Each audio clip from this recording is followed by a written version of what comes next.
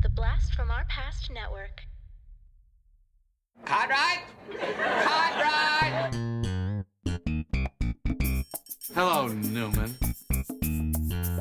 This is so f***ing good. Nothing for you. These pretzels are making me thirsty! Not that there's anything wrong with that. Serenity now! He's a regifter. Well, let's start the insanity. Giddy up.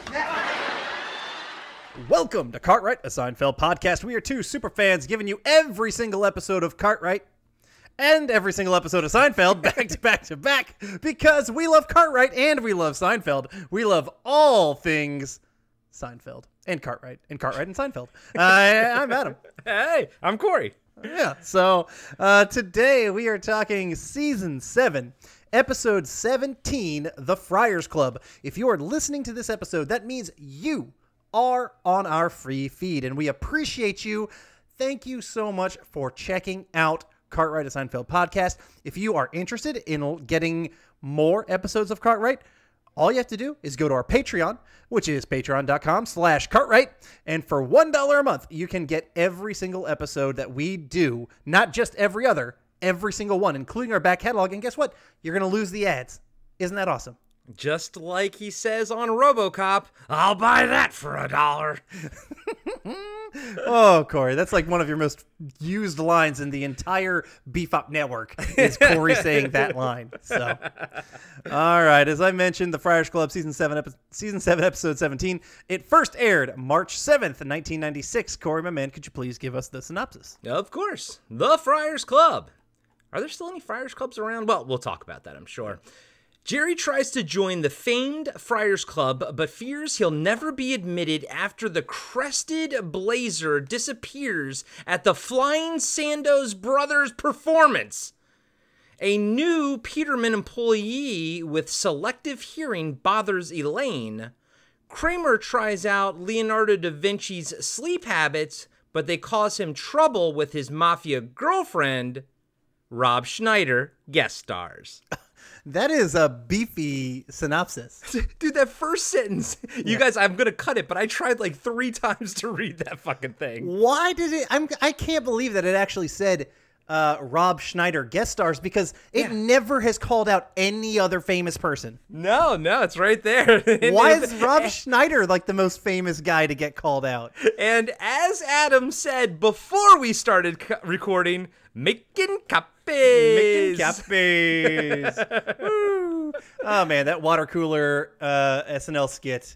Or the copy, the Office skit, like all that stuff. That was so good. Like, dude, not gonna lie. Like, I mean, obviously we'll talk about Rob Schneider when we get to him, but like, you guys all know that I love the John Lovitz era and everything. Like, I kind of low-key always kind of enjoyed Rob Schneider. I know, like, his movie career didn't quite, skyrocket the way other people's did, but I always liked him. I always enjoyed him.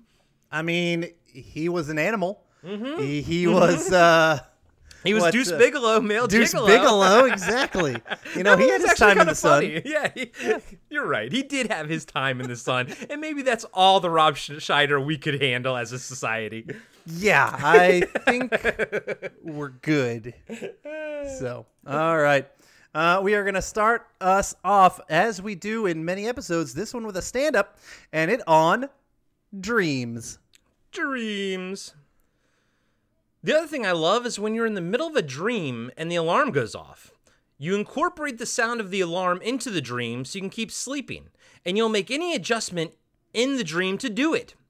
I was with Marie Antoinette in a dream last night, and she was on the guillotine, the blade coming down, her head fell into the basket, it rolled over, and she started singing Neil Diamond's Solitary Man.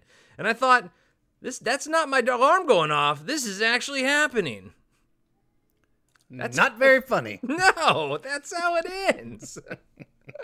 And I thought to myself, they should have cut this. Yeah, pretty bad. There you go. All right, let's get into the episode. George, he is extremely happy. He is like, just walking on air, going down the street. He's twirling around a light pole kind of thing. He's super excited. He gets to Jerry's apartment. The wedding is delayed because of a catering service. That is why he is so excited. Yeah, they are really playing up that George is not interested in getting married. No, not at all. All right. But we do find out also that Susan's best friend broke up with her boyfriend, and they're going to be doing a double date at the Friars Club that Jerry sets up. He's trying to get into, and he's all excited about this date too. Apparently, he's all into her as well. Yeah, well, and he's also excited because, if this works out, we can have this life together now. And he he's really trying to leverage Jerry into a committed relationship, and more the better for George if it is with someone who Susan is friends with as well.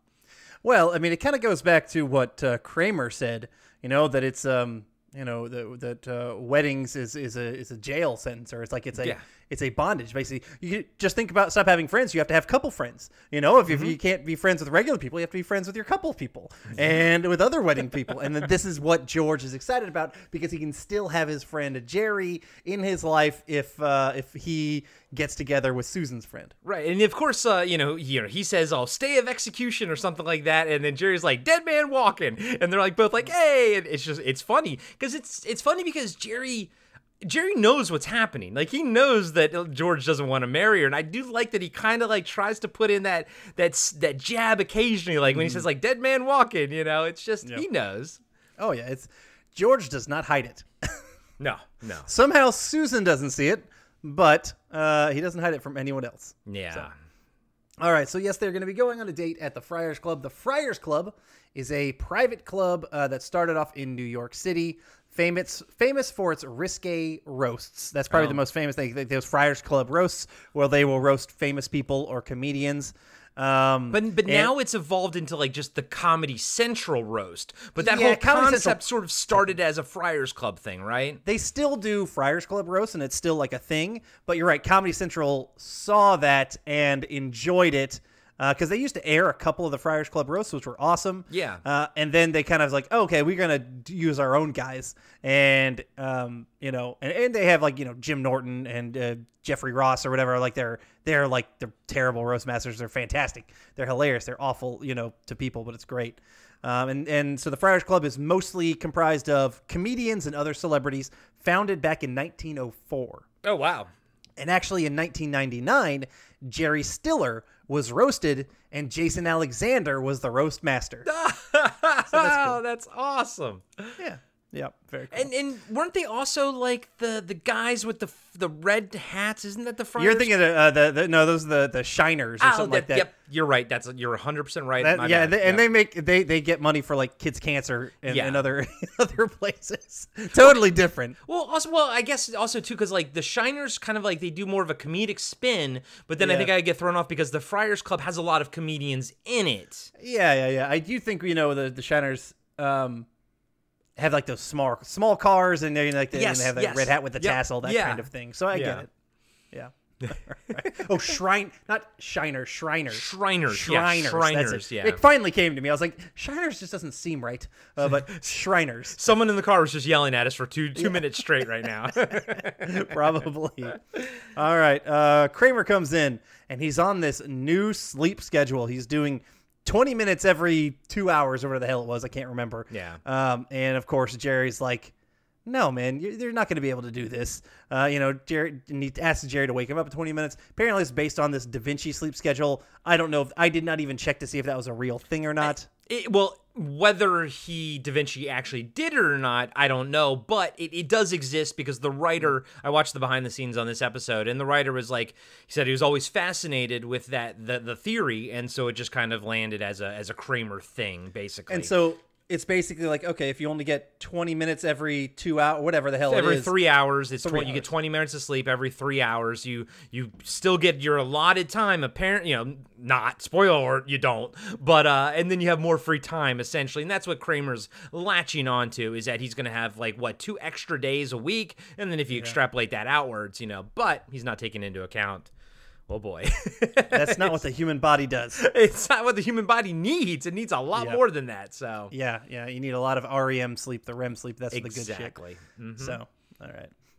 At Elaine's work, there's a meeting with a bunch of people. Peterman introduces a new person, Bob, to the company, played by Rob Schneider, who we've mentioned, on SNL for many years. Obviously, he had a lot of movies. You Can Do It! Yeah. That guy as well, from like multiple Adam Sandler movies. He was a pretty big name. A lot of the times we have like Terry Hatcher, the Courtney Cox. They came in before they became famous, right? With the show. But like the John Lovitz and obviously Bette Midler, she doesn't count because she was playing herself. But like the Rob Schneider, or even they were established by the time they came in here. And that doesn't seem to happen too much with Seinfeld. No, because they don't try. I don't feel like they ever try to make it a big deal of the celebrity that they're like sort of putting on the show. And usually when they do, that celebrity is playing themselves, like you just said, or it's a sports celebrity. But here, I mean, this was pretty much either right at the peak of Rob Schneider height or like getting close to it. Like he was on the upswing here. So this probably did good for him. Probably some extra time. He had just recently left SNL, and he'd been doing like kind of the movies with Adam Sandler. But before he started headlining his own movies, right, is like this is right in that time. And so, the writer who wrote this episode, who writes a lot of Seinfeld, he used to write for SNL as well, so he actually knew Rob Schneider from there. So cool. And of course, Larry David used to also write for SNL, so like that a lot of ties, a lot of strong connection to SNL with Seinfeld. Yep. Because Larry David was like the first season or something, right? Like that first I don't batch. remember, but he was a good bit back. Yeah. All right, so Jay Peterman, he's gonna kind of haze Bob a little bit and give him all like the copywriting to do. And Bob, excuse me, I can't. Could you say that again? Excuse me, he can't hear him, and so Peterman's basically like, fuck it, Elaine can do it, and so Elaine gets jammed. Yeah, By the way, I was a copy editor for a magazine for a brief moment, a magazine called Show Magazine that I worked on in the photography studio in downtown LA. It was an urban mag, aka a lot of African-American ladies, very, very curvy. And was it a nude ladies? Not nude, and that was on purpose because his highest circulation was in prisons. So look up Show Magazine. I am doing that right now. So he couldn't. So on purpose, he basically they were obviously minimally dressed, but he knew not to make them nude because he couldn't. Then they couldn't sell them in prisons. And not gonna lie, he's one of the last urban mags that actually survived, and so he knew what he was doing. But I see the look of perplexion on Adam's face. No, I'm looking at it because this is still pretty good material for a person in prison. Like. Yeah. Absolutely. I mean, you could look at this and still get your jollies. Yeah. So as a copy editor, and I actually have magazines with my credit in the front as copy editor, dude, all I did was like when he would interview the girl or whatever, like ask her questions, she'd send it to an email or whatever. I would just fucking pop it into Word. And then all the red squigglies, I would go in and fix. And sometimes guys and gals, it was all red squigglies. Well, yeah, this looks like a solid magazine. Yes. If you have any extra copies laying around, feel free to send them. I do. And next time I see you, I'll bring one. Can't wait. I cannot wait. Hey, everybody. Corey here. I just want to let you know that we'll be right back after these short messages. Hey everybody, welcome to Talking Back, the podcast where we like to chat about past achievements in movies, comics, video games, and more. I'm your host Tim, and with me today in studio is co-host Dean. Hey, Tim. Dean, this isn't a full episode, this is actually just an ad. All we have to do is tell everyone that our podcasts come out on Mondays, and they can find us on their favorite podcatcher. If they're into movies, comics, or video games, they should definitely check us out. Oh, well then, thanks everybody for listening, and we'll catch you next time. Talking Back. Have you been wondering where's the beef? Well, on our podcast, Throwback Trivia Takedown, you might just find that out, as well as some other things about the 70s, 80s, and 90s. We're a nostalgic-based trivia show that pits two challengers head-to-head in a duel of the decades, with categories ranging from movies, TV and music, to slang, food, and fashion. You're sure to get the best in retro-themed trivia. So strap on your jelly shoes, grab a Surge, and walk like an Egyptian to your favorite podcast app and check out Throwback Trivia Takedown. I heard even Mikey likes it.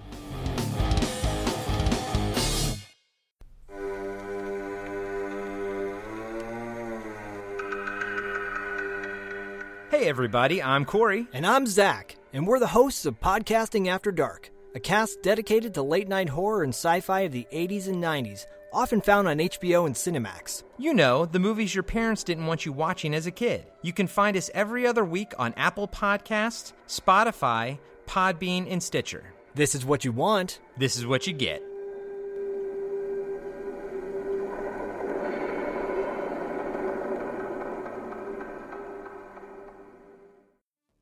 I'm John, and I'm the host of Action Action. Every week, I'm joined by James. Heyo. And Dustin. Hello. And each week, we review, debate, and rank a different action movie. We're creating the ultimate list of action movies. From awful to awesome. So if you want to hear 3 more white guys with beards talk about action movies. And argue about where they belong on our list. And decide you hate us because we made fun of your favorite movie. Join us every Tuesday, and you can find us on your favorite podcatcher. And Steven Seagal is a joke.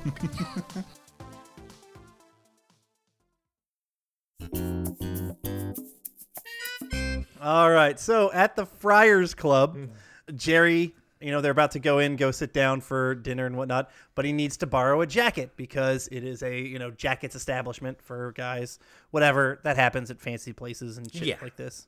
So, and I love the exchange that him and his date have when she goes was joking. I know it was funny, but it was fantastic. And she was like, "Oh, this must be so embarrassing for you." And he kind of just like slyly looks over and he goes, "You just bought your own dinner." But it was great because you could tell he like 10% meant it. You know what I mean? But it was also still funny. And then she was smiling, and it would. Honestly, I was like, it worked. I thought it really fucking worked. It showed they had a good rapport, and it shows a lot of good hope for that relationship that, George has kind of established that he wants to have happen as well. And the dinner date is kind of going really, really well. Granted, Jerry's just talking to George, and Susan's just talking to, was it Hallie? Is there her friend? It's Hallie, yeah, and she's played by Samantha Smith. I already looked this up. Okay, yeah. She has been in Supernatural for a good few episodes and then Transformers. Yeah. Things like that. I was going to say, I think what a lot of people would probably know her from is the Supernatural series. Yeah.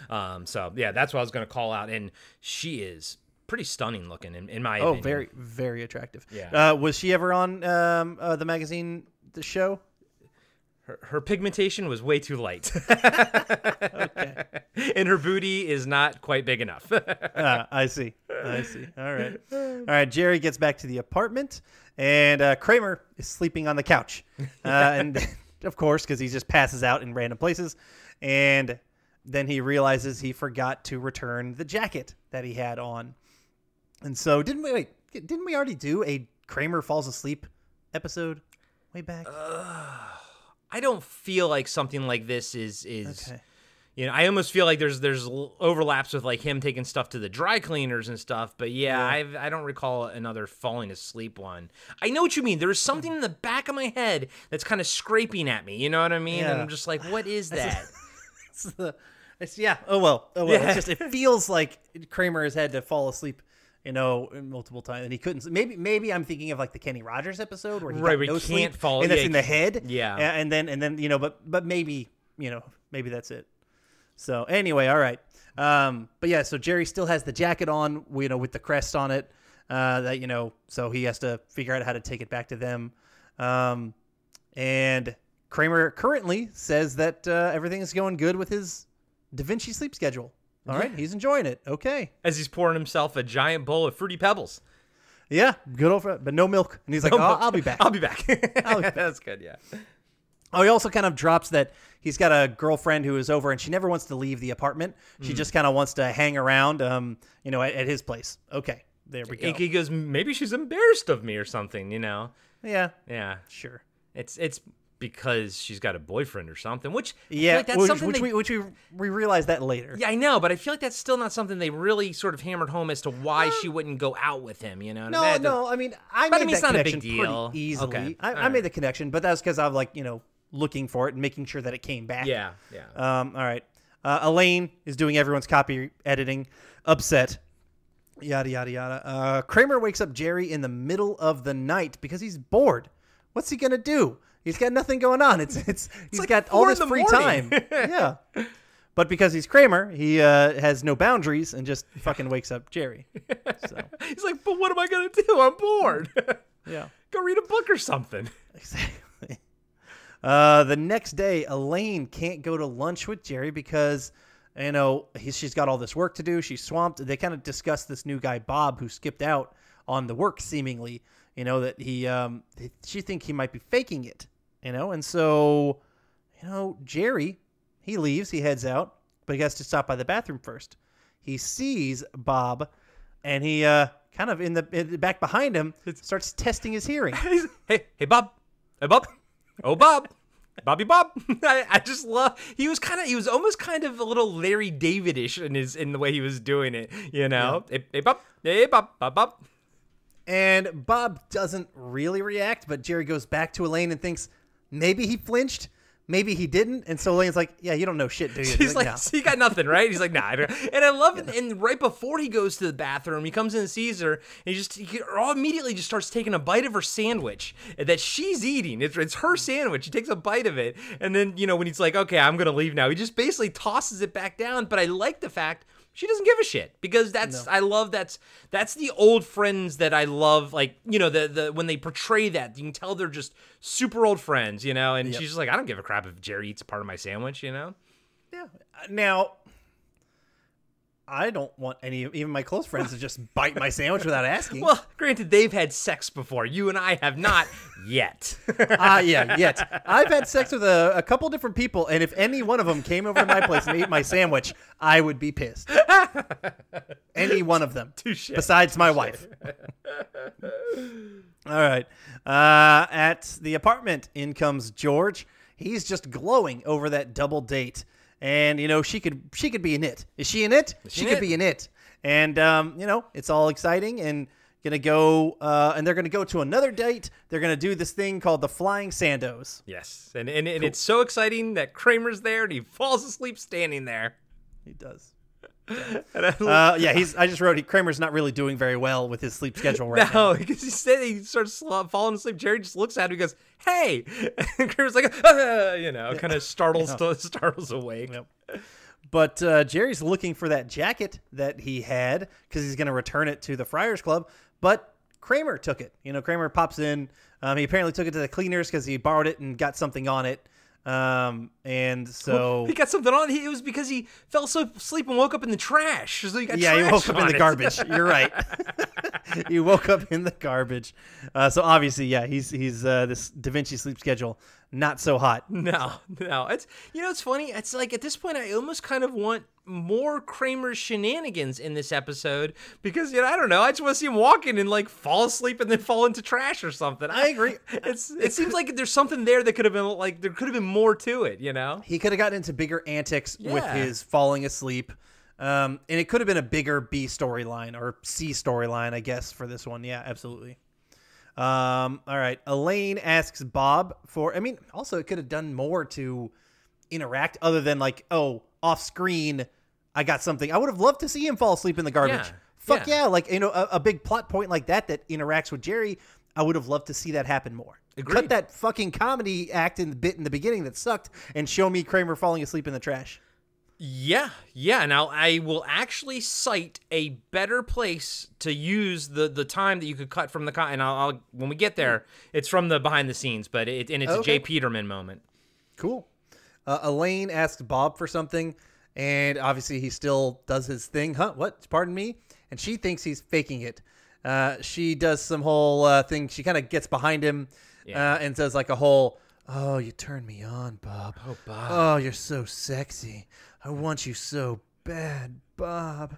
And behind her walks Jay Peterman, who kind of looks at her and hears what she's saying and just kind of slyly grins and keeps walking. I know, and I do love how Jay Peterman's okay with this, He's like, it's fine. You think that would typically be an HR problem, but whatever. Whatever. Jerry joins them for the show. He has got the jacket, but he didn't get it back in time to stop by the Friars Club first, so he just went straight to the show, The Flying Sandos. And all the Flying Sandos stuff was filmed at the famed LA theater, the Orpheus in downtown. Oh, okay, cool. Yeah. Which is like an old vaudeville, theater and everything. So when they were filming like backstage and stuff, they were all like, Jesus, like the history here was just impressive. Nice. Very cool. Yeah, so the Flying Sandos is like a circus-y act. It's kind of like a comedy, juggling, acrobatic kind of act. And and I forgot the name of them, but that's not their name. Karamazov or something like that. But the four guys were actually like still pretty much the same thing. But they were like the hardest part was for us because they're all kind of equal and very much in their little troupe. But we had to designate somebody as sort of like the leader so we could kind of focus the story on that person. And the writer and the directors were like, it was just kind of hard because like trying to make one of them the head when they're all kind of very equal about things. Yeah, cool. So, but one of them kind of gets up on the shoulders of the other, kind of climbs up to the area, the box that Jerry and George and their dates are in, Susan and Hallie. And he needs some help from the audience. Okay, but he needs one of their jackets. A strange thing to ask. I've never really seen one of this, but whatever. And he, huzzah, makes it disappear. And Jerry's all like, what the fuck? And so at first, I do like that he's like, hey, can I get some help from the audience? And he points to Jerry, and Jerry's like, I don't think so. Yeah. That I liked immediately. But then from peer pressure, he's like, okay, fine. And he gives him his jacket. But now his jacket's missing. Oh, and he doesn't give it back to him right away. And when he says, make it disappear, he throws it into the crowd. Just Yeah, literally. throws it And into the crowd. I love how just Jerry is just dejected looking. He's like, oh, okay. That's not comedy. And which is ironic because, he's a comedian. So he's like, well, that's not funny. Yeah. Yep. So, but it was cool how the one guy got up to the balcony where they were. He did they climbed up the other guys. It was like it was a real stunt that they all just did. And I was like, that's cool. I like that. And which actually, speaking of stunt work later, there's a pretty impressive stunt with Kramer in the water. So that it's an interesting episode. Oh, yeah, fair enough. Kramer and his girl are just hanging out at his place, and I'm sure you noticed the pasta statuettes are still behind him. I can't unsee them now. You know what I mean? Ever since you called them out, I keep looking for them. So, and they are making out, and he falls asleep on top of her. And she thinks he's fucking dead. It's great. She does. It's so good because, and then when she kind of picks up his face, just like the face that Kramer or that Michael Richards is making is just fantastic. But he's so sound asleep, she thinks he's dead. I was like, this is a good culmination of where they were going. I just wish we saw more of like the build up to it. But I like where the whole sleeping thing sort of goes with Kramer. Yeah, fair enough. I think that's funny.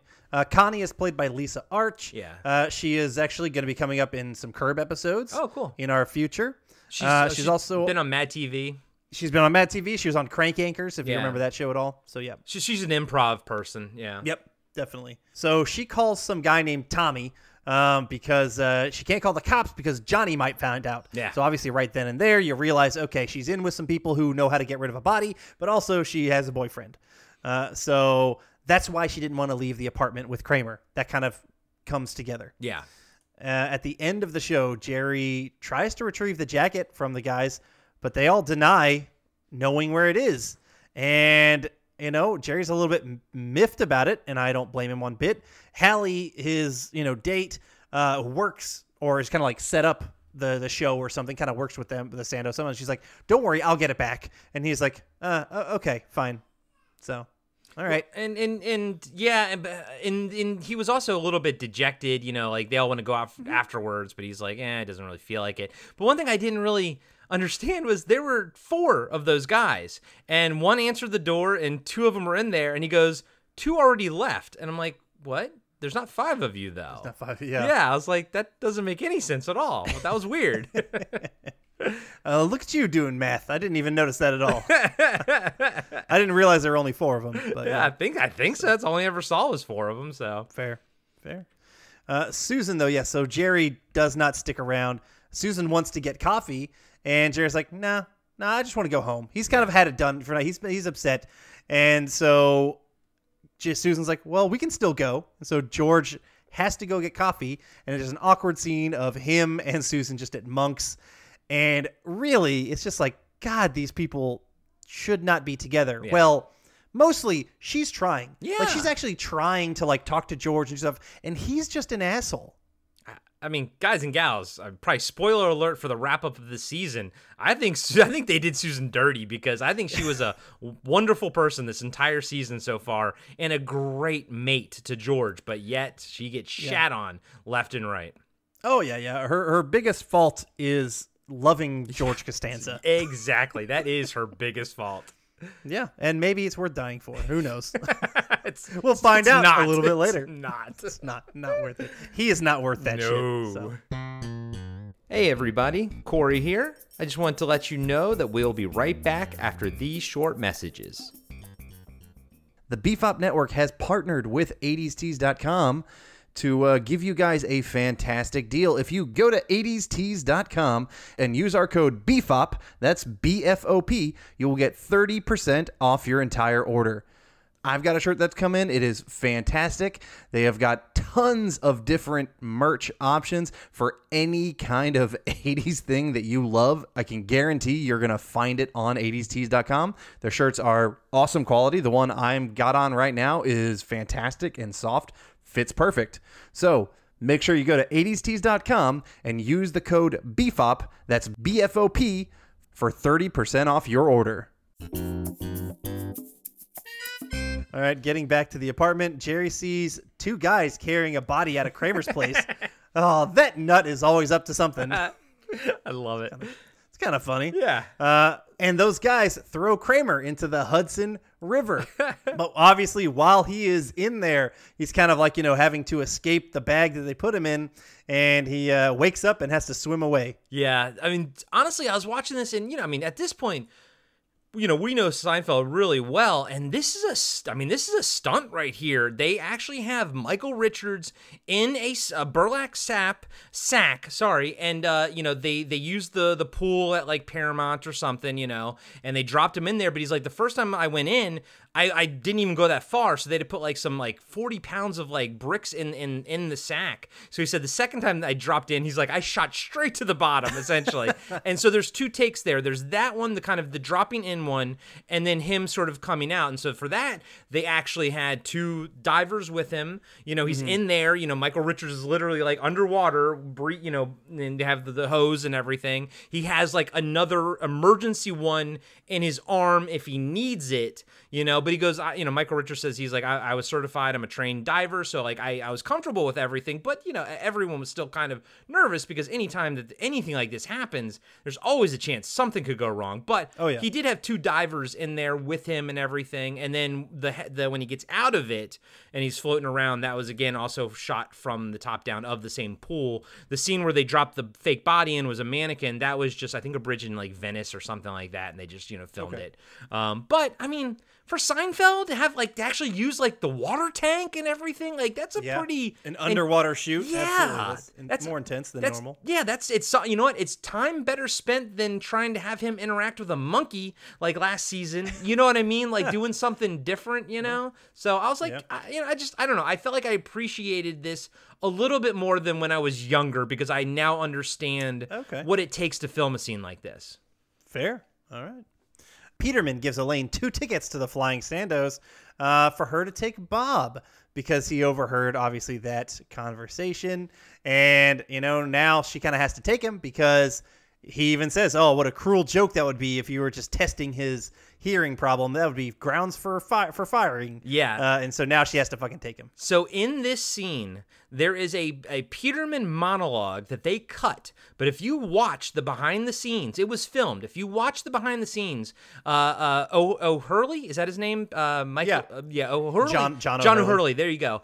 He literally on the interview recites the monologue. They cut back and forth between him doing the interview and the actual show. So I mean, he nailed his monologue years later, and he was like, he's like, it was one of the best monologues like I've ever done. He's like, clearly I remember it, and it was very funny. Not gonna lie, I recommend people go listen to it, but they had to cut it because it was like a minute and a half, and he's like, obviously they needed that for plot exposition or something. But I say to you, fucking cut that opening monologue, the stand-up, and then trim something here and there and keep that fucking Peterman monologue in there because it was fucking funny. What did he go on about? About him understanding being in love with somebody who he works with because when he was a kid, he had to do an apprenticeship at some place that of course is fantastic. And see, this sounds very J. Peterman. I know, and Lane's rolling her eyes, but then he talks about like this lady, is pretty ugly and everything, but then he had to date her because he fell in love with her because they were working together. It was great. It was really fucking good. But and again, John O'Hurley fucking recited it all in the interview. You know what I mean? Like from the top of his head. But yeah, dude, check that out when you get a chance. Seriously, guys and gals, find it out there as well. It's really good. I found it, so I'm going to recite it. Elaine, I too am no stranger to the love on the clock. As a youngster, my father apprenticed me to a honey factory in Belize. Yep, that's it. The chief beekeeper was this horrible hag of a woman with gnarled teeth and a giant wart that she called a nose. Whoa. She was not attractive, even by backwoods standards. But love is truly blind, Elaine. And as the days went on, working closer and closer together, that sweet smell of honey in the air, I knew I had that horrible creature, and I did. So you and Bob have a good time tonight. Yeah. Yeah, dude, it's so good. It's so fucking good. It's very fitting, and I agree that would have improved the episode. It would have. And you know what? You reciting it here did improve this episode. Oh, thank you. Yeah, you know what? Instead of when we can, if we can tell, as opposed to telling people, we'll go find it. I guess that's our job. Yeah. They're paying us to find it. True. All right. Anyway, Jerry now has to pay $800 for this jacket. What the fuck? An $800 jacket? That's literally my note was that. What the fuck? That is intensely expensive. And that's 1996 money, by the way. That is 1996 money. Intense. It's probably worth damn near twice that, or like at least like $1,400 now. Yeah, I think so. Yeah. So yeah, but Jerry's now turned off on the whole Hallie thing. Yeah. And George is upset, and he doesn't want Jerry. He wants Jerry to de-sour. He wants him to sweeten. De-sour, Jerry. Don't sour on her. And whatever, kind of funny. Kramer comes in all wet, convinced that Connie tried to kill him. Yeah, I woke up in the Hudson River in a sack. Yeah. All right, Jerry. I am so curious about your thoughts on this. You seem very excited about this episode.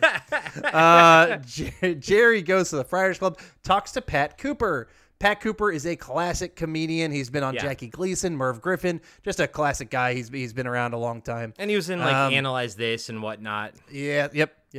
But they then notice that one of the gypsies is wearing his jacket. At least they believe so. And so they try to go after him, but the maitre d' that we had seen earlier pulls them, hey, you can't be in here without a jacket. But they're trying to explain, hey, that's my jacket, and he kept saying that's my jacket. If he would have said, hey, I'm sorry, the jacket that I had was stolen by him, this is your jacket. I feel like the maitre d' just walks them out, and then they didn't continue discussing it. Like, it would have been an easy conversation.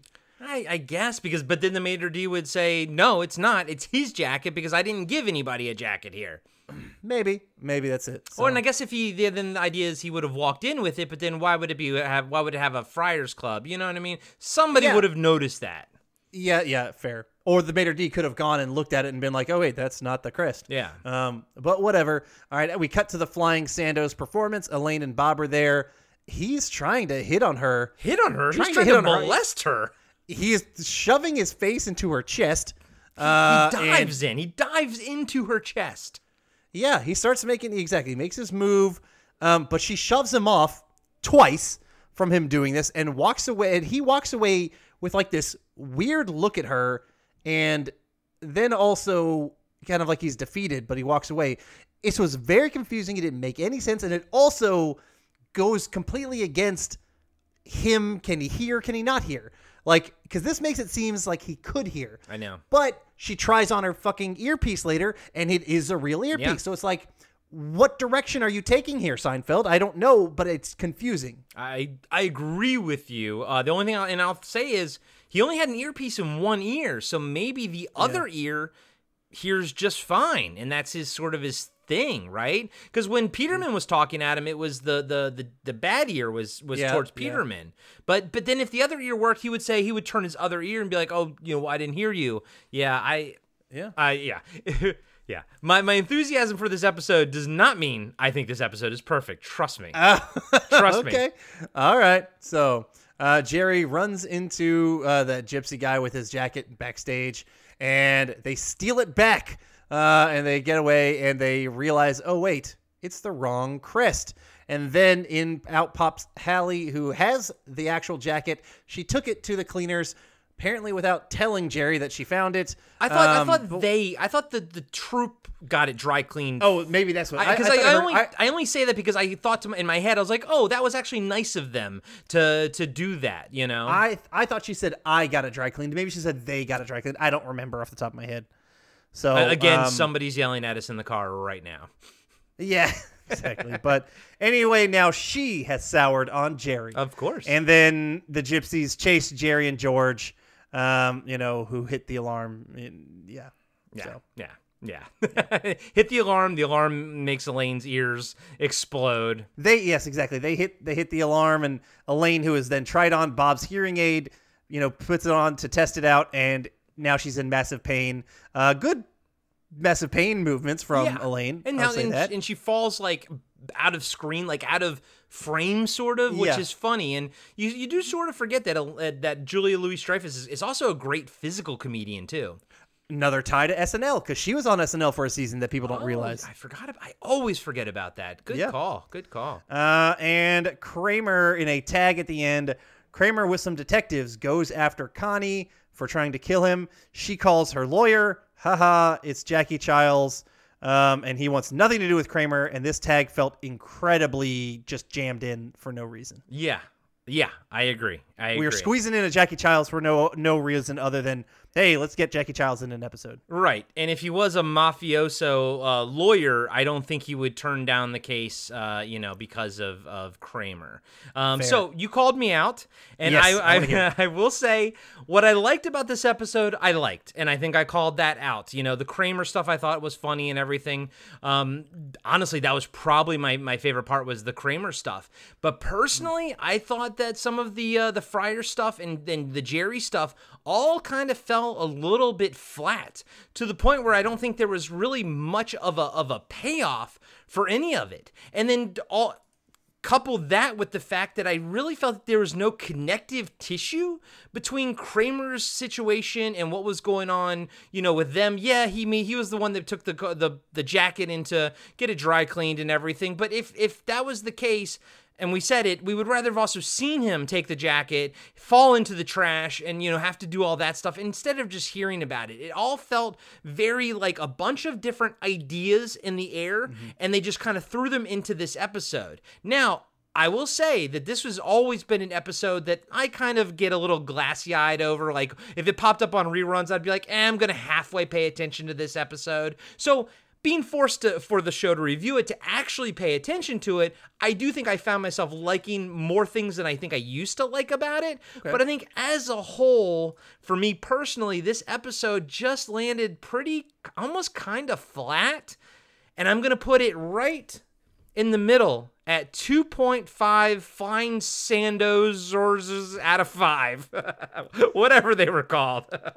Well, you were not speaking with the enthusiasm of a 2.5er. I thought you were going to go in like a 5 range the way you were you sounded right? I know you were excited. You were like, what's happening here? What's going on? Exactly, because ultimately I had very similar. I have not changed my score, and I felt this episode, honestly, what I'll say is I felt very little about the way on this episode. It just gave me very little feelings. There were some semi-funny moments. There were some semi-meh moments. But overall, the episode was incredibly mediocre. I didn't dislike enough stuff, but I really didn't like enough stuff either. And so, yeah, I fell flat in the middle with 2.5 out of 5 crested jackets. There you go. There you go. Yours is better than mine. Yeah. You know what? Honestly, I think after, because we had a week off of you and I recording, maybe I was just excited to be recording Seinfeld, Cartwright again. That could be it. But yeah, like I was about to be like, holy shit, is this going to be another one of our big disparities? Nope. Because we felt this exactly the same. Okay, fair enough. And yeah, this is a down the middle episode. But you know what is never a down the middle episode? Podcasting After Dark. Every episode is at least a 4.5, maybe a 5 every single one. You guys are awesome. Thank you, buddy. I appreciate that. And guys and gals, we are recording so far in ahead at this point. We have so many episodes of Cartwright in the can. I have no idea what you're going to be out there, like what's out there right now on Podcasting After Dark. So I'll just go say, hey, go check out Blast from Our Past. Go check out Throwback Trivia Takedown. Adam and John produce some fantastic content over there. They're always having a great time, whether they are, doing a trivia show or whether they are breaking down and reviewing movies and TV shows from their past, or they're breaking down and reviewing full album reviews. And right now, I am so excited to listen to the Rob Zombie Hellbilly Deluxe album review that you guys just dropped. Again, by the time you all listen to this, that was probably about 5 weeks ago. So we don't know what's out there right now, to be honest with you. But we do know that at this point, Talking Back is still putting out a great show. We do know that Action is still doing their thing, and they're still awesome. So I can only assume 5 months from now or 5 weeks from now, we're all going to be rocking and rolling. God, that would be the downfall of the Beef Up Network. If like these next 5 weeks, because you jinxed us, everything falls to shit. Knock on wood. I'm knocking on my forehead right now. Yep. And like Adam said, we appreciate you guys and gals listening to us on the free feed. But if you do want to listen to the next episode called The Wigmaster, then you're going to have to check out our Patreon. And that's patreon.com/Cartwright. And for just $1, absolutely $1 a month, you get every single episode of Cartwright, a Seinfeld podcast from episode 1 to The Wigmaster. I'll buy that for $1. There you go.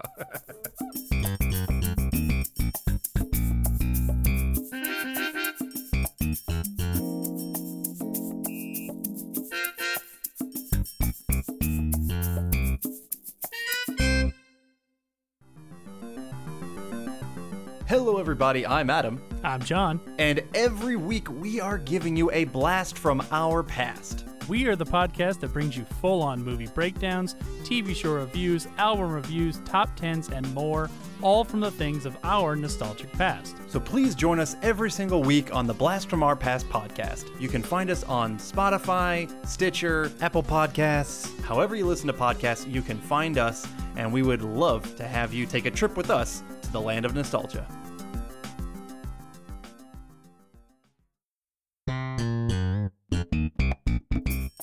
Hey everybody, it's your two favorite podcast hosts, Adam and Corey from Cartwright, a Seinfeld podcast, and we have something very exciting to tell you about. That's right. We have decided to take on not just Seinfeld, but also Curb Your Enthusiasm, exclusive to our Patreon feed. So that means every single month, we go episode by episode of Curb Your Enthusiasm. And the fun thing is, I've never seen Curb Your Enthusiasm before, so I am super excited to go down this road with you, Adam. But even better, when you join at the Curb Your Enthusiasm tier, you also unlock the complete back catalog of Cartwright, a Seinfeld podcast, totally ad-free. So you get Seinfeld, you get Curb, and you get Adam and Corey. What else could you want? I don't know, maybe to dip my bald head in oil and rub it all over your body? Sorry, Corey, that's another tier. We're not ready for that yet. Yeah, you're right. All right, well, now back to Cartwright, a Seinfeld podcast.